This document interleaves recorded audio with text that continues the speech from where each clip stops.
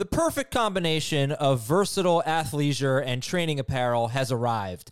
Thanks to the visionary minds of New Balance, Clutch Athletics, and Rich Paul, the designs reflect the heart of the athlete and the spirit of the community. With rising defensive football stars Will Anderson and Chase Young on the roster, Clutch Athletics brings the best innovative gear to all athletes, giving them style and performance on and off the field. Learn more and purchase Clutch Athletics at newbalance.com. What's up, everyone? I want to tell you about a car that you are going to love. Check it out. The all-new Hyundai 2024 Santa Fe is equipped with everything you need to break free from the dull work week and embark on an adventurous weekend with your family. The all-new Hyundai Santa Fe's features like available H-Track all-wheel drive, standard third-row seating, I love that, available dual wireless charging pads, ensure that you can take on any adventure. So let's say you're ready to take the family on a camping trip or something like that. The Santa Fe is perfect for you. You've got all-wheel drive. You can load everyone up in the third row. It's time to start being adventurous, and you need the right car, and that's the Hyundai 2024 Santa Fe. Learn more about the all-new Hyundai Santa Fe at HyundaiUSA.com. Call 562-314-4603 for complete details. This is Fantasy Football Today from CBS Sports. What a play! Can you believe this? No, I can't. It's time to dominate your fantasy league. Off to the races, and he stays on his feet. This is going to go the distance. Now, here's some combination of Adam, Dave, Jamie, and Heath.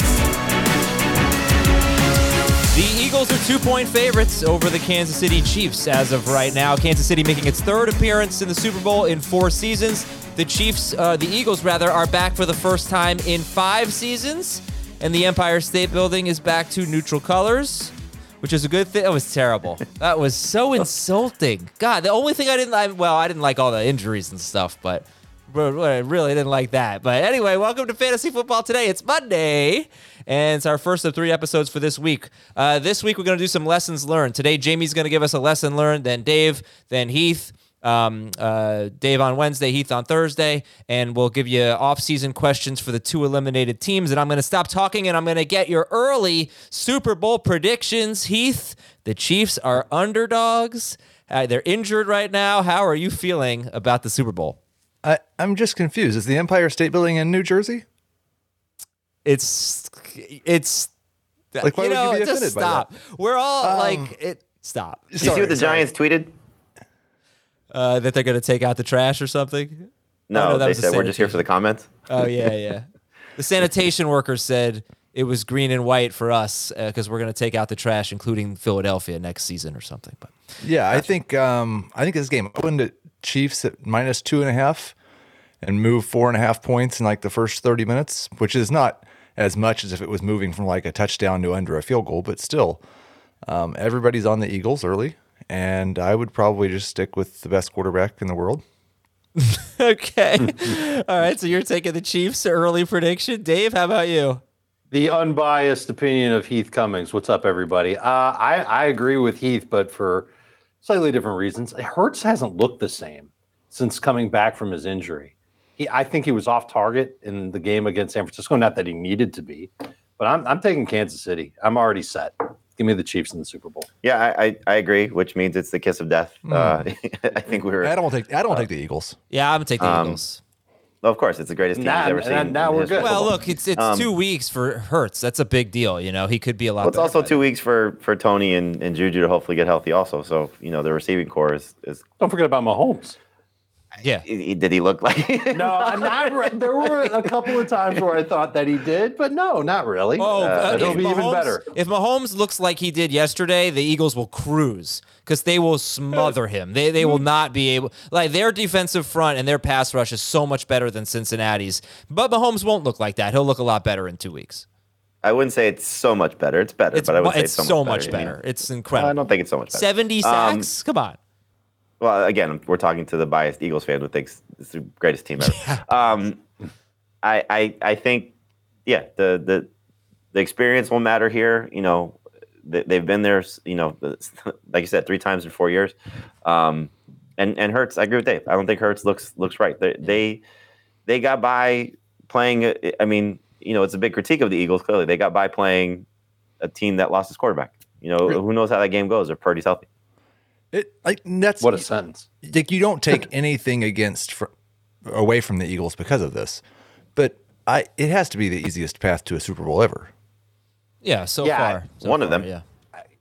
What's an easier one? I'd have to even go back and I mean, look at it. Who knows? But super easy. Jalen Hurts, first 14 games of the season, 8.2 yards per attempt, completion rate of 67.3%.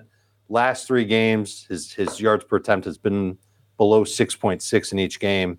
Completion rate 60% or less in 2 of the 3 games. We'll see how that shoulder heals up in the next 2 weeks. They need him to be a better passer in the Super Bowl. Yeah. But if they do beat the Chiefs, and then they would go, 17-1 with Hurts? Would that be right? I don't know. Let's see, they ended up 14-3, right? So they'd be 17-1 with Hurts. Yeah. Why wouldn't they be? Why wouldn't they be an all-time great team? Because when you look 5 years back, nobody Azer stats a team's records. No, but they're going to be 17-3. Okay, but still, nobody's Azer statting that and saying, "Oh, they were." That's pretty lazy. Was then 17-1 with their starting quarterback. That's pretty lazy. If you can't acknowledge that they lost, that the 2 of the 3 games they lost were without their starting quarterback. I mean, they've been a dominant team all year, and they're just freaking phenomenal. Are the 2007 New England Patriots one of the greatest teams of all time? Yes, of course. Okay, all right. I was trying to see if you were going to say of course they are. But yeah, I mean, I understand they didn't win the Super Bowl, but I just think people are so simple. Like, oh, if they didn't win the Super Bowl, they're not great. I mean, of course, they lost that game. They were an amazing team. But it's hard to look at a team and call them one of the greatest of all time if they don't win the Super Bowl. Well, I mean, I don't know what, I think it was the 100th year, right? In the NFL. They did the greatest teams of all time, and they were in top 10. Sure. So they're ahead of a lot of Super Bowl teams. And they would have been number 1, I'm sure, if they had won that game. They easily would have been number 1. Right. Sure. And then the funny thing, are they really a worse team because they didn't win that game? Or they just got beat that day. But I understand that's how it works. But, I mean, one commentator that I saw, very famous commentator, I won't say his name, rhymes with Rip Raylis. He said that that he was going to say if the Bengals had won yesterday, that he was going to put Burrow ahead of Mahomes, as a quarterback. I was like, what are you thinking? Because the Bengals beat the Chiefs, somewhat consistently. No, use your eyes. No way is Burrow better than Mahomes. Burrow's amazing. Mahomes is obviously the best. And that's how I feel about the Eagles. Like, yeah, okay, they lost the 2 games, but they're so damn good. They're not the Eagles right now, because you're right about Hurts. But if he's back, if he's closer to 100% in 2 weeks, I mean, they're just a lot better, I think, than the Chiefs. But we'll see. And that's no disrespect for the Chiefs. I just happen to think the world of the Eagles, who I hate, but I am the Eagles fan, apparently. Anyway, let's just use our brains a little bit here, people. Like, I don't know, some people are so rigid with definition. I don't know. Get off a tangent. Okay. Oh my God! Wow. Look at you. Are you okay? You're disheveled. I've heard some such stupid opinions lately, and I don't get it. Consider the source of the opinion. Well, not just You're that also one. Saying the Eagles are an all-time team. I think they should be considered. If they win this game, I think that you tell me why they aren't. That would be why aren't they? But just because it's hard to anoint a team that way, and they weren't viewed that way. But you're looking at their record. You really think as a team they're that dominant? Yes, I do. I really said they don't have. In the context of the opponents that they've beaten too? Who? Yeah. I mean, look, you can keep taking away from them. They just crushed the Niners. Is it a huge accomplishment to beat the Giants 3 times or twice, really? No, but they did it. Giants made the playoffs. They weren't bad. They beat the Cowboys when they had Hurts. Of course, Dak didn't play. It wasn't. They beat the Vikings. Beat the crap out of the Vikings. Just think about what you said, though. I understand, but that's not their fault. Like, what are they supposed to do? Lose? It's not their fault. Listen. It's no one's taking away from what the Eagles have accomplished, but you're putting them in the echelon of some of the best teams of all time, according to you. Yes. I don't think they belong because their record is good. But that's the thing. It's like, I don't know, but nobody's even considering them. Well, you just wait. Hold on. You just criticized Rip Raylis for anointing Burrow over Mahomes because of a record. You literally just did that. Yes, I know. And then you but just it's not said, like Burrow and Mahomes are playing one-on-one. The Eagles, looking at them, They're a good team. No, they're a They may great be the team. best team. No, they're not a great team. Yes. They may be the best team this season. They've had, as Heath said, the easiest path to the Super Bowl. But look at that we how may have good seen they it. are. I mean, just look at their roster. But 31-7 against Josh Johnson. You know what? Do they have a great quarterback? Do they have a great that's not a quarterback? 31-7 victory. They have a quarterback who I think should win the MVP. He's probably not going to win it, but he's going to be a finalist. Do they have Okay, the best that's a good offensive one. line in football? Probably. Agreed. Do they Yes. have one of the best defensive lines in football? Yes. This I mean, year, they had yes. 70 Yes, but again, sacks. you're Yes. talking about in context of what their season is. Yeah, that's By what I'm comparison saying. to these other great teams, they're not. I wouldn't say they're a top 10 team of all time. I think they have to win Of course this game. not of all time. I think Not they have to, yet. No, but he is. Yeah, nobody's going to give them that. I understand nobody's going to think of them that But way. you are, though. I do think of them in that context. Like, I can't sit here and rank all the teams, right? I don't know. I'm just saying that they are a phenomenal team. They are loaded everywhere. They're great up front. Their secondary is ridiculous. Their quarterback has been MVP caliber good. Their two wide receivers, their tight end are all phenomenal, right? It's a great team. It's not one of the best of all time. Yeah, I mean, no, I understand nobody's going to think of it that way. I'm saying if they win the Super Bowl, they deserve to be thought of that way. They're a one-loss team with Jalen Hurts. So, I mean, you know, I'm blown away by how good they are. And I think it's the fact that, like, the Patriots, we knew, like, the Patriots are great. You know, nobody thought the Eagles were going to be this good. If they had come into the season as front runners and done this, then we probably would be talking about them that way, I think, anyway. It's a lot of perception. One of us did predict the Eagles to make the Super Bowl before the regular season started. And the other point that I was going to say is I think it might take some time for the Eagles, for this team to be determined as one of the best teams of all time. When Tom Brady was playing with Randy Moss and that defense was loaded in 2007, I think people could look at it and say, okay, that's a great team. They've got great talent. You look at the team now, Jalen Hurts isn't in that same type of caliber of quarterback, but he might be in 3 years. A.J. Brown isn't anywhere close to being Randy Moss, but he might be eventually. Same thing with Devontae Smith. I agree. This is the best team in football this year.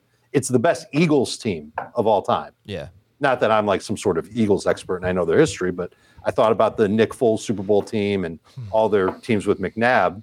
This team's better than all those teams. I think this is the best Eagles team of all time. But I don't know if I'm ready to say that it's one of the best NFL teams that have ever played in the history of the league. Just seems like a big, big step. It is. Go ahead, Heath. I'm just not sure who the best team in football is this year yet. Like, we're going to play a game to find that out in 2 weeks, right? Yeah. They have to win that game, yeah. And then they deserve to be I would just like people to consider it if they win that game, their place in history. I will definitely consider them the best team this year if they win that game. Well, look, you said that that Hurts wasn't Brady, whatever, but Hurts had a phenomenal season. You know, like not Brady in 2007, good, but phenomenal. Anyway, said my He's piece. awesome. All right, let's talk about Sportsline. This is a great time to get on Sportsline, right? You want some Super Bowl picks? They're gonna have plenty of it, and player props and things like that. It's a great gambling advice. You know, NBA, NHL, and college basketball, all these things. We have all these experts to help you out, and you can get your first month for 99 cents if you go to sportsline.com and use the promo code TACKLE. Use the promo code TACKLE. Your first month is 99 cents. How about some news and notes? A lot of coaching news here. The Panthers hired Frank Reich as their head coach, and the Cowboys fired offensive coordinator Kellen Moore. Heath, why don't Parted ways. Didn't fire. Yeah, whatever. Heath, let's talk about Frank Reich as the head coach in 4 seasons as the head coach of the Colts. His teams finished 5th, 16th, 9th, and 9th in scoring, with a different quarterback every year. Andrew Luck, Jacoby Brissett, Phillip Rivers, and Carson Wentz. That's a pretty good resume. What do you think it means for Carolina? I think it's a great hire for Carolina. I don't really think Frank Reich should have been fired from Indianapolis. I think he brings competence to an organization that's been missing that. It's still going to depend on who the quarterback is as to whether they can be good or not. But this gives them a chance to be good if they can get the quarterback position right. Okay. Anybody have any hot takes here, or let's just see how this offseason plays out for the Panthers? You got to see what they do at quarterback. It obviously is a huge part of that team, but that's a squad that's starting to, I don't know if it's starting to round into form necessarily, but they've got some good pieces. We talked about their offensive line in the second half of the year. That was a reason why there were some huge games for everybody at running back and wide receiver for them. Their defense has some good pieces. They took on some serious injuries late in the year, But Frank Reich is a good calming coach who knows his offense. I agree with Heath. He definitely shouldn't have been let go during the season in Indianapolis, and maybe even got a raw deal there overall with the owner meddling. We'll see what this owner does with him this year, but I think there's some hope that can be found in DJ Moore and other players that end up being factors there. I wonder what it means for Tommy Tremble, who's one of my kind of low-key favorite dynasty buys at tight end. And by the way, when I said in 4 seasons as head coach, his teams finished 5th, 16th, 9th, and 9th in scoring, I was not referring to the 2022 season. That would be the first 4 seasons before he got fired. All right, Kellen Moore, Jamie, that's a guy who's got a great resume as the offensive coordinator for the Cowboys. 4 seasons as their coordinator. They finished top 6 in scoring 3 of the 4 times. The one time they didn't, Dak Prescott played only 5 games. They ran a ton of plays. They were 6th, 2nd, and 8th in plays. So, I mean, that's a terrific resume. And already a report that the Chargers might consider him. Wherever Kellen Moore goes, is that going to be a big deal for you in fantasy? I would love it for Justin Herbert, absolutely. I think you see a guy that can unlock a passing game, especially somebody that's got the ability to play like Herbert does and has continued to show. And speaking of which, him playing through a torn labrum in his left shoulder, God, just the numbers that he was able to put up despite that. So that'd be a dream situation if he can go there. I'm a little bit concerned about Dak. That's just a loss that you don't want to see, especially for an offense that has popped the last couple of seasons. So it's weird, for a guy that's been getting head coach consideration to leave his job. So, that's why I kind of wanted to clarify it. I don't know if it was a firing or it was him saying, I've maxed out here. I'm not going to get the job. I want to go someplace else and see what my other options are. So who knows what the Cowboys have in plan to replace Kellen Moore, but bad news for the Cowboys and good news for whoever hires him. Yeah, I think, like you've mentioned this, Adam, how much more pass heavy they were before this year. And I view that as a Mike McCarthy thing. I mean, it's a Jerry Jones thing ultimately. They came out and talked about it, about how he had to rein in the pass attempts. I just hope he gets to go somewhere, Kellen Moore, where he's allowed to call the offense, because I think they'll be good. Yeah, it could be. All right, let's see some other head coaching news. The Rams hired former Jets offensive coordinator Matt LaFleur as their offensive coordinator. San Francisco defensive coordinator DeMeco Ryans is considered the favorite to become the Houston head coach. That could happen within the coming days. Miami with hopefully a home run hire, Vic Fangio as their defensive coordinator. He has run some terrific defense. We could get an Aaron Rodgers trade. I don't know when, but Aaron Rodgers, there's a lot of, momentum maybe, at least in the reports for an Aaron Rodgers trade. Maybe that was the green in the Empire State Building. Maybe. There you go. The Dolphins are not expected to pursue Tom Brady, according to Adam Schefter. Couple of surgery notes. Jonathan Taylor had ankle surgery. Justin Herbert had shoulder surgery. Do either of those matter for you guys? Jonathan Taylor, ankle surgery. Herbert, shoulder surgery. As long as they're ready to go for training camp, I don't think there's anything to be sweating. Rob Gronkowski, according to the Tampa Bay Times, has not ruled out returning next season. Fill in the blank. If Rob Gronkowski goes to the blank, he will be tight end blank in my preseason rankings. If he goes to the Raiders and buys a house with Tom Brady there, according to reports, and Waller is traded, he'll be top 15. Okay, that's it. All right, Dave? I think there's only 2 places Gronk would come back and play. Well, you got to fill in the Buffalo? blank. You got to fill in the blank. Buffalo and wherever Brady is. So Jamie did the Brady element. If Rob Gronkowski goes to Buffalo, he will be my tight end 10. Heath? If Rob Gronkowski goes to Tom Brady, he will be my tight end 11. Okay. And, of course, a lot of injuries for the Chiefs. Kadarius Toney, Juju Smith-Schuster, Mecole Hardman, all injured yesterday. Willie Gay, their linebacker, cornerback L'Jarius Sneed, they all left with injuries. And they're going to need those guys against probably the 11th best team in NFL history. I won't call them top 10 just yet, but I'll say 11th. Thank you to Thomas Schaefer for letting me know that the Philadelphia Eagles have rushed for more rushing touchdowns than any team in NFL history. That this year's Eagles. Single season record. Okay. And they had 4 of them. against the 49ers, and it was kind of one additional game too. Well, actually, I think it includes the playoff games. So, anyway, it was kind of a bad fantasy weekend. The DFS lineups, I was shocked that I cashed in a 50-50 with a Bengals stack, but, a lot of low-scoring quarterbacks. Mahomes, the only one who really stood out. Let's take a break. When we come back, questions for the 2 eliminated teams and a lesson learned from Jamie Eisenberg right after this on Fantasy Football Today. Robert Half research indicates 9 out of 10 hiring managers are having difficulty hiring. If you have open roles, chances are you're feeling this too. That's why you need Robert Half. Our specialized recruiting professionals engage with our proprietary AI to connect businesses of all sizes with highly skilled talent in finance and accounting, technology, marketing and creative, legal, and administrative and customer support. At Robert Half, we know talent. Visit roberthalf.com today. This episode is brought to you by Progressive Insurance. Whether you love true crime or comedy, celebrity interviews or news, you call the shots on what's in your podcast queue. And guess what? Now you can call them on your auto insurance too with the Name Your Price tool from Progressive. It works just the way it sounds. You tell Progressive how much you want to pay for car insurance, and they'll show you coverage options that fit your budget. Get your quote today at Progressive.com to join the over 28 million drivers who trust Progressive. Progressive Casualty Insurance Company and Affiliates. Price and coverage match limited by state law. The 49ers and the Bengals are out. Let's do a 49ers question. And Jamie, I'll give you the first word. Will the 49ers have a reliable pass catcher next year other than Christian McCaffrey? Well, who's the quarterback? That's the biggest question. Because Purdy hurting his elbow, we're going to find out what the status is. If it's a ruptured UCL, then he may not be ready to start the season if he plays at all next year. So that's Tommy John surgery.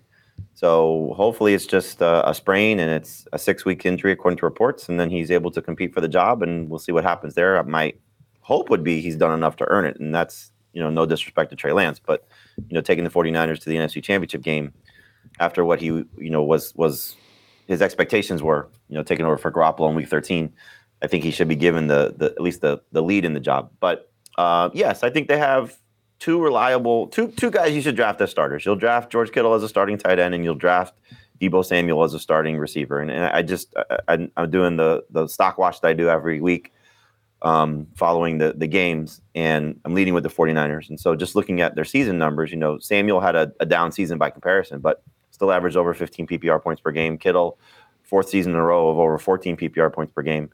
Ayuk was over 13 PPR points per game. So you look at what they were able to accomplish, and again, there's different ways to break it down. Ayuk with or without the guys, what Kittle accomplished, scoring touchdowns with Purdy, all those things. There's still a lot to like about what these guys are able to do, and so they'll lead the team in targets. They should hopefully have success with the other quarterback. So I think Kittle's a number 1 tight end. I think Samuel's number 2 receiver, and Ayuk is number 3 receiver. So yes, they do have reliable pass catchers. All right, because the theory is, and especially I think you have to really look at it after the McCaffrey trade. There are too many mouths to feed for an offense that just never is pass happy. Brock Purdy threw fewer than 30 passes in, I think, 5 of his 8 games, not including yesterday's game, but including the game that he replaced Garoppolo. And that was actually one of the games he threw more than 30 passes. But if you just want the numbers, let me just give you the targets. There were only 6 games, 6 regular season games that McCaffrey, Deebo, Ayuk, and Kittle all played together, and didn't leave with an injury. And Ayuk had 44 targets in those 6 games. Deebo had 42. McCaffrey had 34. Kittle had 30. It's just not. It doesn't seem reliable. If that's the split, or something close to that, it's way too even amongst 4 players on an offense that's going to probably be around 30 to 32 pass attempts per game, something like that. So, but that's concern. Really 3 of those guys, though, the one that's the most concerning is Ayuk, because he's the one that's not going to do different things for the position they plays. McCaffrey, yes, clearly you want his targets to be up, but he's also going to get 15 to 18 carries a game. No, so, McCaffrey's, McCaffrey you can deal with. No, but what I'm getting at, though, is I know when you're looking at their individual target numbers. Yeah. Kittle is not going to be on the high end of targets for tight ends. He never really was. It's what he does with the ball in his hands, and now the hope is that his touchdowns, granted, 11 are not probably something you want to expect to be replicated, but if he can be 8 and clearly that might be something that Purdy unlocked with him. Scoring 7 of those in the final 4 starts in the regular season. Then I think you can kind of look at those two guys again, the positions that they play. Samuel, the hope is that he just gets back to getting some semblance of carries. You're not gonna live with him in this target number as a receiver alone. And so, how much of it was how everything changed for them on the fly. McCaffrey being added, Garoppolo going down, Lance not being the starter all season long. And there's so many changes that happen in San Francisco. I mean, it's why Kyle Shanahan should be maybe certainly one of the top 2 or 3 Coach of the Year candidates for sure, and maybe Coach of the Year. Everything he's had to adjust, to what this team had to go through at different portions of the season. So if you are concerned about somebody from a target perspective, for me, the only one is really Ayuk. All right, Dave, what's your take on this? Because I think people might just be concerned. Hey, it's going to be a different guy every week. It's going to be unreliable. Like that's the word I used, was reliable. I can understand at the end of this season, Debo might rank here and Kittle might rank here, whatever. But will it be a bumpy ride? Is it something that you want to avoid, the Niners pass catchers? What do you think? I think the only reliable 49er that fantasy managers will gravitate toward is McCaffrey. And then once he's off the board in early round 1, you're not going to see Debo go until maybe the end of round 3, maybe round 4. Kittle probably a couple rounds after that. Ayuk in that same range, if he's still on the 49ers. Remember, he's a free agent after next season. And what's the trend we've seen in this league? If a team doesn't want to pay a wide receiver, they trade him the year before they hit free agency. It just happened twice.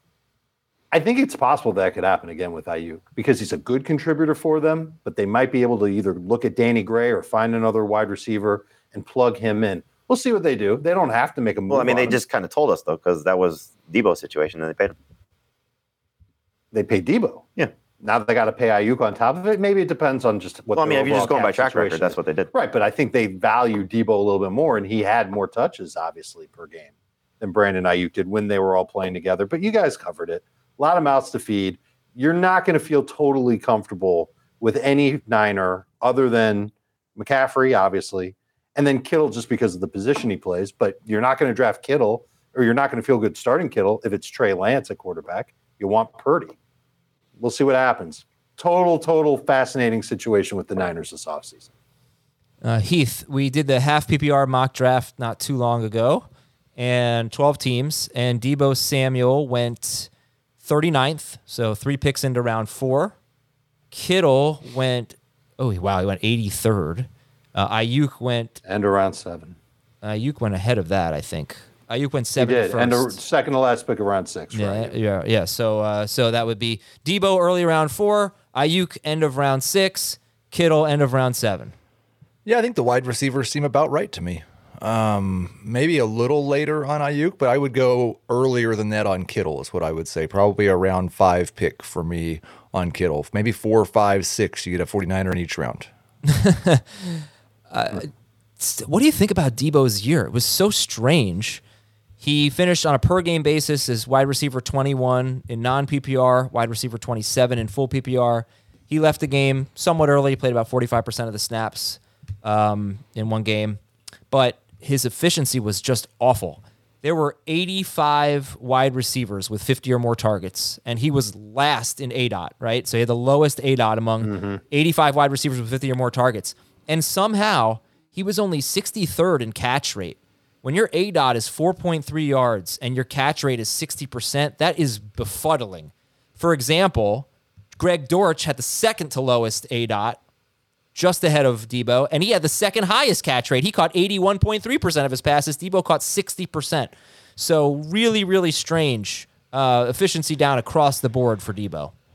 Yeah, the ADOT isn't really surprising. It was 4.3 this year. In 2020, it was 2.2. So we've seen that type of role from him before. We just saw more yak on a per-catch basis than we did in the past. So I think it could be a little bit of teams figuring out how he was being used. Like there's a lot of talk about our teams going to start using this guy or that guy in a Debo Samuel-like role.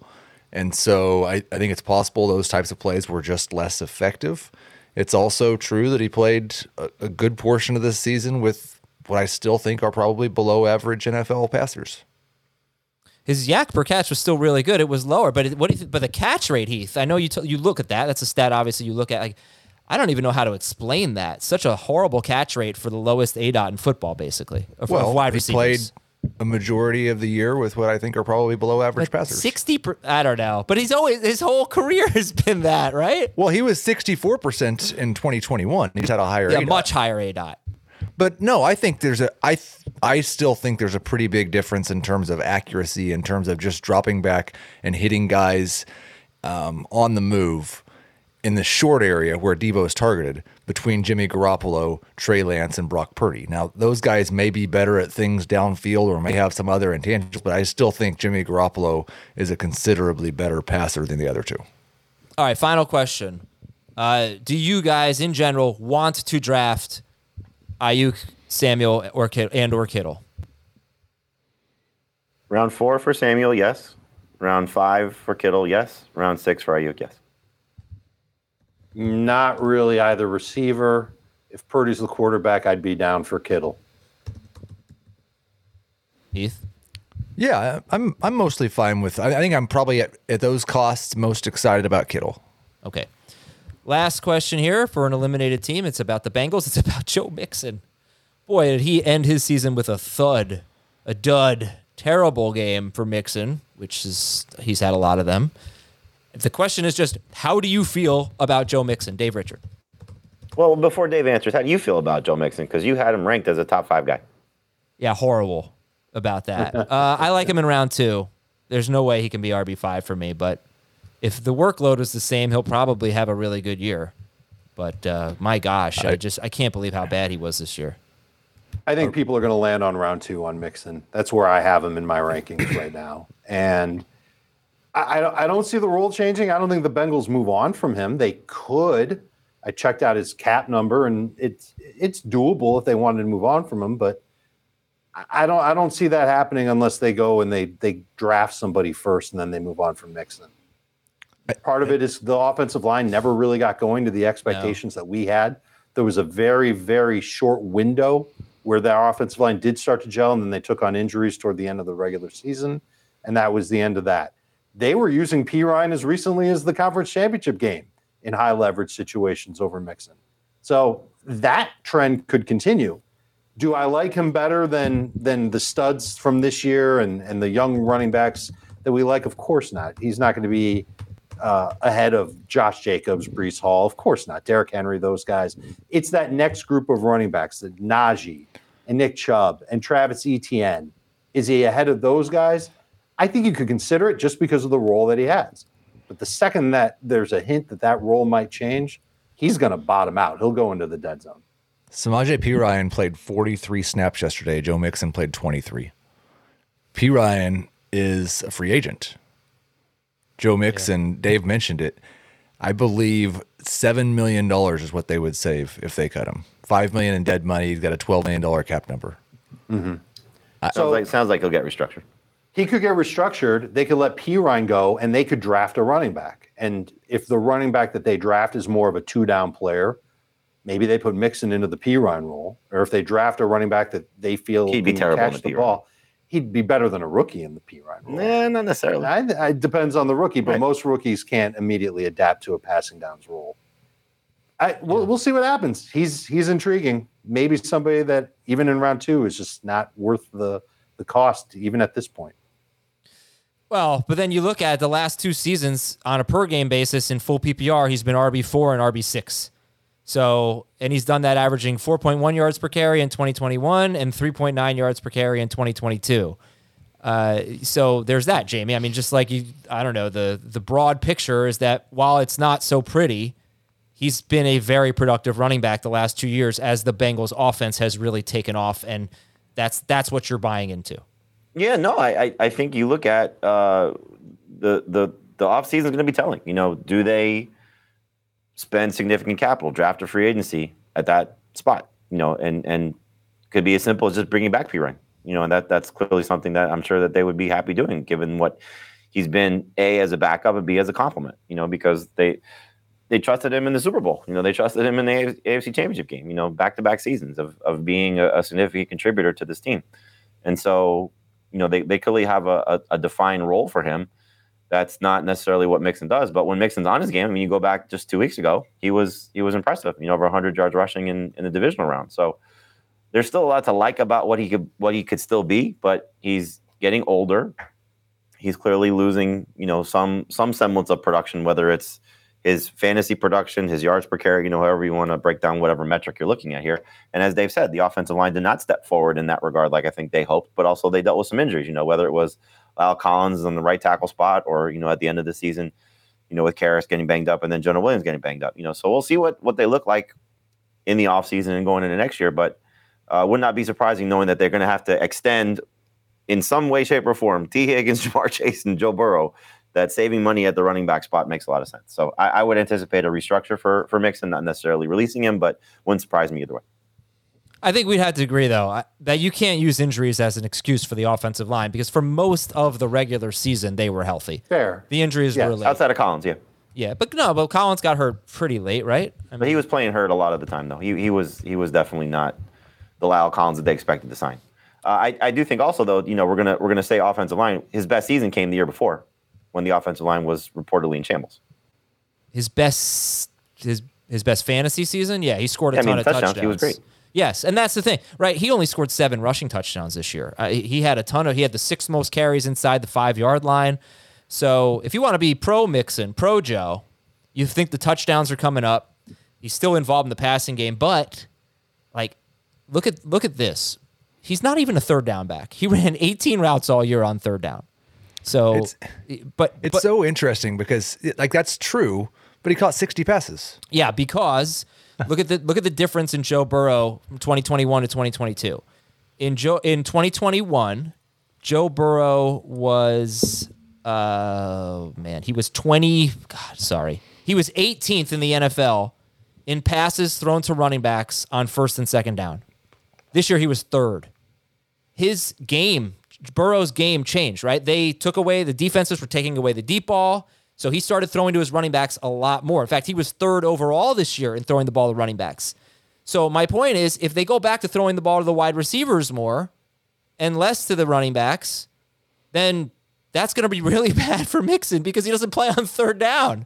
Now, maybe he'd get more carries in that scenario because the carries were down this year. But if he had a third down role, I think you could bank on a lot of catches. It scares me that Mixon doesn't have the third down role and was so heavily targeted on first and second down. If those targets go somewhere else, if Burrow starts throwing the ball downfield more and checks down less, that's very problematic for Mixon.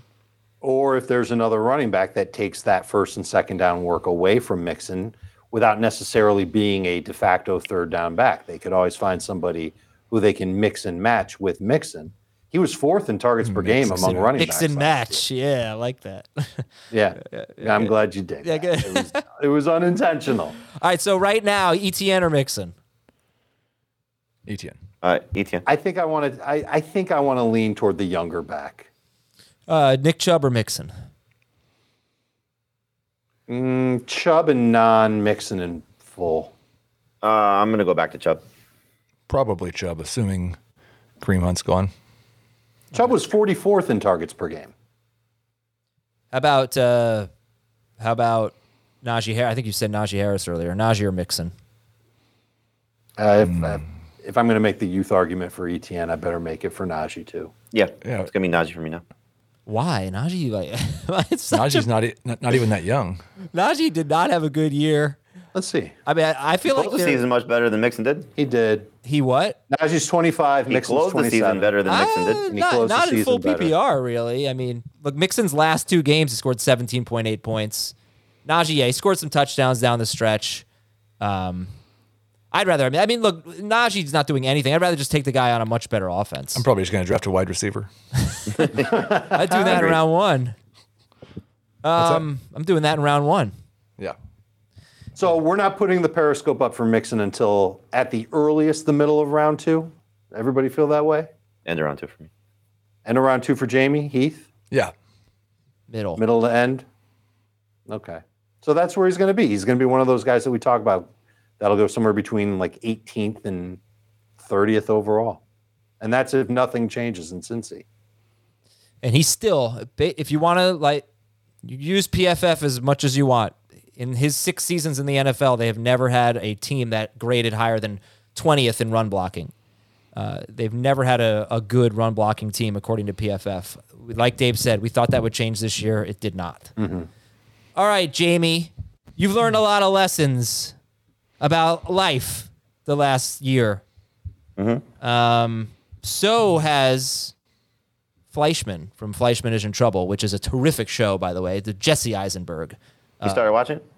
Well, my wife started watching it. I kind of came in mid season, and I love it. It's so good. Terrific show. So watch Jesse Eisenberg and Fleischman is in Trouble. But that's the lesson I learned. What fantasy football lesson did you learn, Jamie? And then we'll have Dave and Heath talk about it. I had a few different routes to go with this, but I'll go with the lesson learned of, since I'm just writing about the 49ers, of don't always fall for the shiny new toy. And I was obviously very excited about Trey Lance last season and the expectations of what he could do.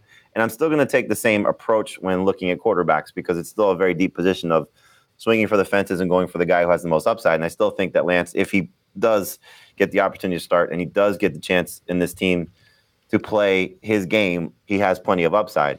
But I think I was a little too gaga over Trey Lance and, overlooking not the safety factor of, because I liked him better than Rodgers, I liked him better than Brady. Obviously, both those guys were better because they were healthy, but clearly they were disappointments.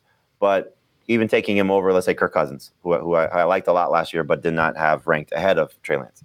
And so it's not necessarily not falling for the guy who has the most upside, but maybe not falling for it as hard as I did, and letting it play out a little bit and getting a little bit more of a sample size before saying he should be anointed as the next great breakout fantasy quarterback. So that was one lesson that I learned. So I'm going to take a little bit of maybe a little bit this much more of a cautious approach at that position, for example, or maybe most positions when it comes to some of the rookies. But certainly letting a guy get a chance, especially with, he's a rare example, not having a big college background, but somebody who has a little bit more of a track record before, running him up the flagpole per se. Is there a player who you drafted earlier than Trey Lance who you might be able to apply that lesson to? Like, I'm thinking about Gabe Davis in my head and how excited I was for Gabriel Davis. Gabriel Davis was costing me a round 4 or a round 5 pick last fall. Mm-hmm. Trey Lance was a round 10 pick. And I was excited to take him in round 10. I'll never tell anybody to not take shots on high upside players in round 10. It's the round 3, 4, 5 players that can really hurt you when you see that upside and then they don't come through. Kyle Pitts. So is there a player that maybe you had that you just crazy upside, you're shooting, all the cliches, but really it just comes down to guys that have immense potential who you might have missed on this year? For me, it was Gabe Davis. Who'd you say, Heath? Kyle Pitts. That's a good one. That's one for everybody. Yep. Yeah. All right. Yeah. I mean, there were a lot of young players drafted in 3, 4, 5 that didn't pan out. It was actually like the worst. That's supposed to be the gold mine for wide receivers, and it was horrible this year, I think. But it's interesting because you could say basically everything you said about Trey Lance. Couldn't you just apply it to Justin Fields? I mean, he was more experienced than Lance, obviously. Is that the difference? Much cheaper. He was, yeah. Mm-hmm. But Fields, at least he's got NFL experience. Yeah, right. Much more than Lance did, and clearly a much better college pedigree. I think you could maybe even another part of that lesson that we saw with a variety of players, including older, is maybe be a little bit more leery of the extended absences. Like Lance has played very little football of any level for the past couple of years due to a variety of reasons. Michael Thomas had been gone for a long time. Deshaun Watson had been gone for a long time. And there was a lot of either rust or re-injuries. Well, you know who that's going to apply to, right? Calvin Ridley. Calvin Ridley. I'll give you another one, though, just to answer Dave's question. He obviously played a lot more, and I think the fantasy community was guilty of this. I know I was. Javonte Williams. So it was, okay, now he's getting this big opportunity. We were crazy about that offense. And we started to pull back a little bit, I think, clearly once Melvin Gordon re-signed there. But it was still, okay, the offense is going to be great. Russell Wilson's going to, unlock this team. And he was another, I'm just, thinking of, that name kind of crossed my mind. Your specific question. Sure. Just of a guy who hadn't done it as a starter, so kind of tying in the same theme, and then anointing him the next great Right, thing. sure. But at least with Javonte, like you saw flashes of him playing great totally. before he got hurt. Trey Lance didn't quite Yeah. show the same flashes. But he's similar to Gabe Davis. You know, Javonte similar to Gabe Davis. You saw flashes, and you saw upside, and you saw potential, and an opening was happening. Right. And so, at least with Javonte, you knew what to do with him as soon as he got hurt. Gabe Davis, you had to stick with him on your roster all year and take your lumps. Well, same thing with Pitts. I think that we approached Trey Lance appropriately personally, because I think if you look at the 2.5 games that he played as a rookie, and you saw his rushing potential. I mean, you saw he could be 1,000-yard rusher.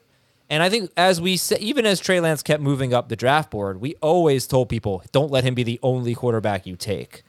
It's true. You know, so like I was lucky. I paired him talk of I paired him with Matthew Stafford in a league, and that worked out beautifully, you know. So there were people that took Trey Lance and Justin Fields, and they might have cut Fields by like week 3 or week 4 and found another quarterback off the scrap heap. But there's a lot of that where people took Russell Wilson and Trey Lance. Yeah. But maybe that's a lesson that we should talk about. What's the lesson with Russell Wilson? Well, I mean, just with quarterbacks that aren't the top 2 tiers of the position. Well, I mean, look, we've had, and we're about to have it again, you know, with most likely Aaron Rodgers, you know, maybe Brady going to a new team. But Brady was a pretty good example of a guy going to a new team and uncertainty about what was happening when he was leaving. Mm-hmm. You know, so Russell, we know he wanted out for the last couple of years. And when he got out, it was like, okay, now maybe he'll cook and he'll be Mr. Unlimited and all these things that we were kind of hoping for. And in some ways, he got that opportunity and failed. And in other ways, the system or whatever, you know, coach let him down, or he just wasn't the same guy. Brady, clearly, when he went to Tampa Bay, it was, hello, he's, you know, 2007 version of Tom Brady. Right. Because he was thrown all over the place and having success.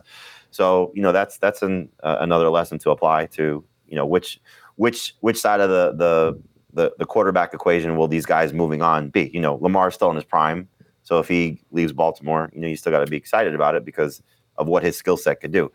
Rodgers, for example, 37-year-old guy going to a new team. It's not like he's going with the Bruce Arians, you know. He's going with maybe Nathaniel Hackett again. Oh gosh. You know, but that was good for him. Speaking of quarterbacks who will be in new systems this year, Ian Rappaport's reporting that Kellen Moore is expected to become the Chargers offensive coordinator. There we go. That was quick. Nice. Maybe that's why he wanted out. It didn't seem like the Cowboys wanted him out. Well, but it makes it real. If that does make sense though, because they've got a defensive head coach. If he wants to go somewhere where he's the guy running the offense and doesn't have McCarthy or Jerry Jones putting their input in, it's also, I mean, if there's ever a lame duck potential and a coach on the hot seat, it's Brandon Staley before they kick off week 1. True, that's true. Yeah, but you know, for the Cowboys, we can sit here and act like they did a disservice to their offense. They were, when Dak Prescott came back, and they were maybe the highest scoring team in football. I don't know if they ended up. I think they may have been from the moment. One of the all-time greatest teams in the NFL. Yeah, from the moment Dak came back till the end of the regular season, they were. They slumped a little bit at the very end, but remember they were phenomenal, and they had Zeke and Tony Pollard, so they were running the ball more than they usually did. Like they usually weren't getting Pollard this involved in previous seasons. So I just want to point that out. I mean, it's not like they tanked their offense by having McCarthy intervene or something like that. They had a terrific offense this year. Heath, you know, if you take Cooper Rush's games when the defense was healthy, and you take that over an 18-game season, 17 games, you may look back and say it's one of the greatest teams of all time. Would you? Because that's just not true at all. I mean, that's just like a terrible example. Well, their defense was awesome. Well, I They were a think good you team. could definitely make the case for the NFC East being the greatest division of all time. Yeah, that is true. No. That is true. Yeah. 3 playoff teams. At least top 10 among. Are you going to make me root for the freaking Eagles? Like, is that what's going to happen here? That I'm going to have to I think root you're for already. the Eagles? I think you I already am have not been. rooting for the You are. Eagles. You clearly are. I can assure you I am not rooting for the Eagles. Are you kidding me? Oh, I'm my going to God. send you the lyrics to Fly Eagles Fly. I've called. You know how many teams I've done that with? I've been a Vikings fan. I've been a Jaguars fan. I've been an Eagles fan. Like that doesn't prove anything, Heath. Yeah. So okay, we're done for today. Wednesday we have another show. Fly, Eagles, fly on the road to victory. You got to learn this, Adam. Adam will make a case for the 72 Dolphins being worse than the Eagles. Look, there are a lot of football teams, man. This is Super Bowl 57. They may not be one of the 10 best teams ever. They're still terrific. And you know what? My biggest point about this whole argument would be this: preseason perception would influence postseason perception. But then a lot of people have the Eagles in the playoffs and winning the division. Yeah, but they weren't viewed going in. Like, if the Chiefs had the Eagles kind of season, like if the Chiefs had been as dominant as the Eagles were, the Chiefs were terrific, then they could go down as the greatest team, one of the greatest teams. But the Eagles, you can't do it if you're not. It's like a college basketball team that was unranked to start the season and has like a terrific year, wins a national championship. If they had been Kentucky and they'd been ranked 3rd overall, they would have gotten a higher place in history than this random team that wasn't ranked. That's my point. Because we didn't expect the Eagles to be this good this soon, they could be overlooked in the book of history books of the NFL. Okay. That's it for me. All right, wacky show for me. Can't wait for YouTube comments. Sorry. Yeah. People don't agree, but at the end of the day, they'll be like, "You were right, Adam." So I look forward to that in a few years. For Dave and Jamie and Heath and Thomas, I'm Adam. We'll talk to you Wednesday. What are you subbing? AIZER, Azer. You are? Bye, everyone. I had to make it work somehow. Ezer.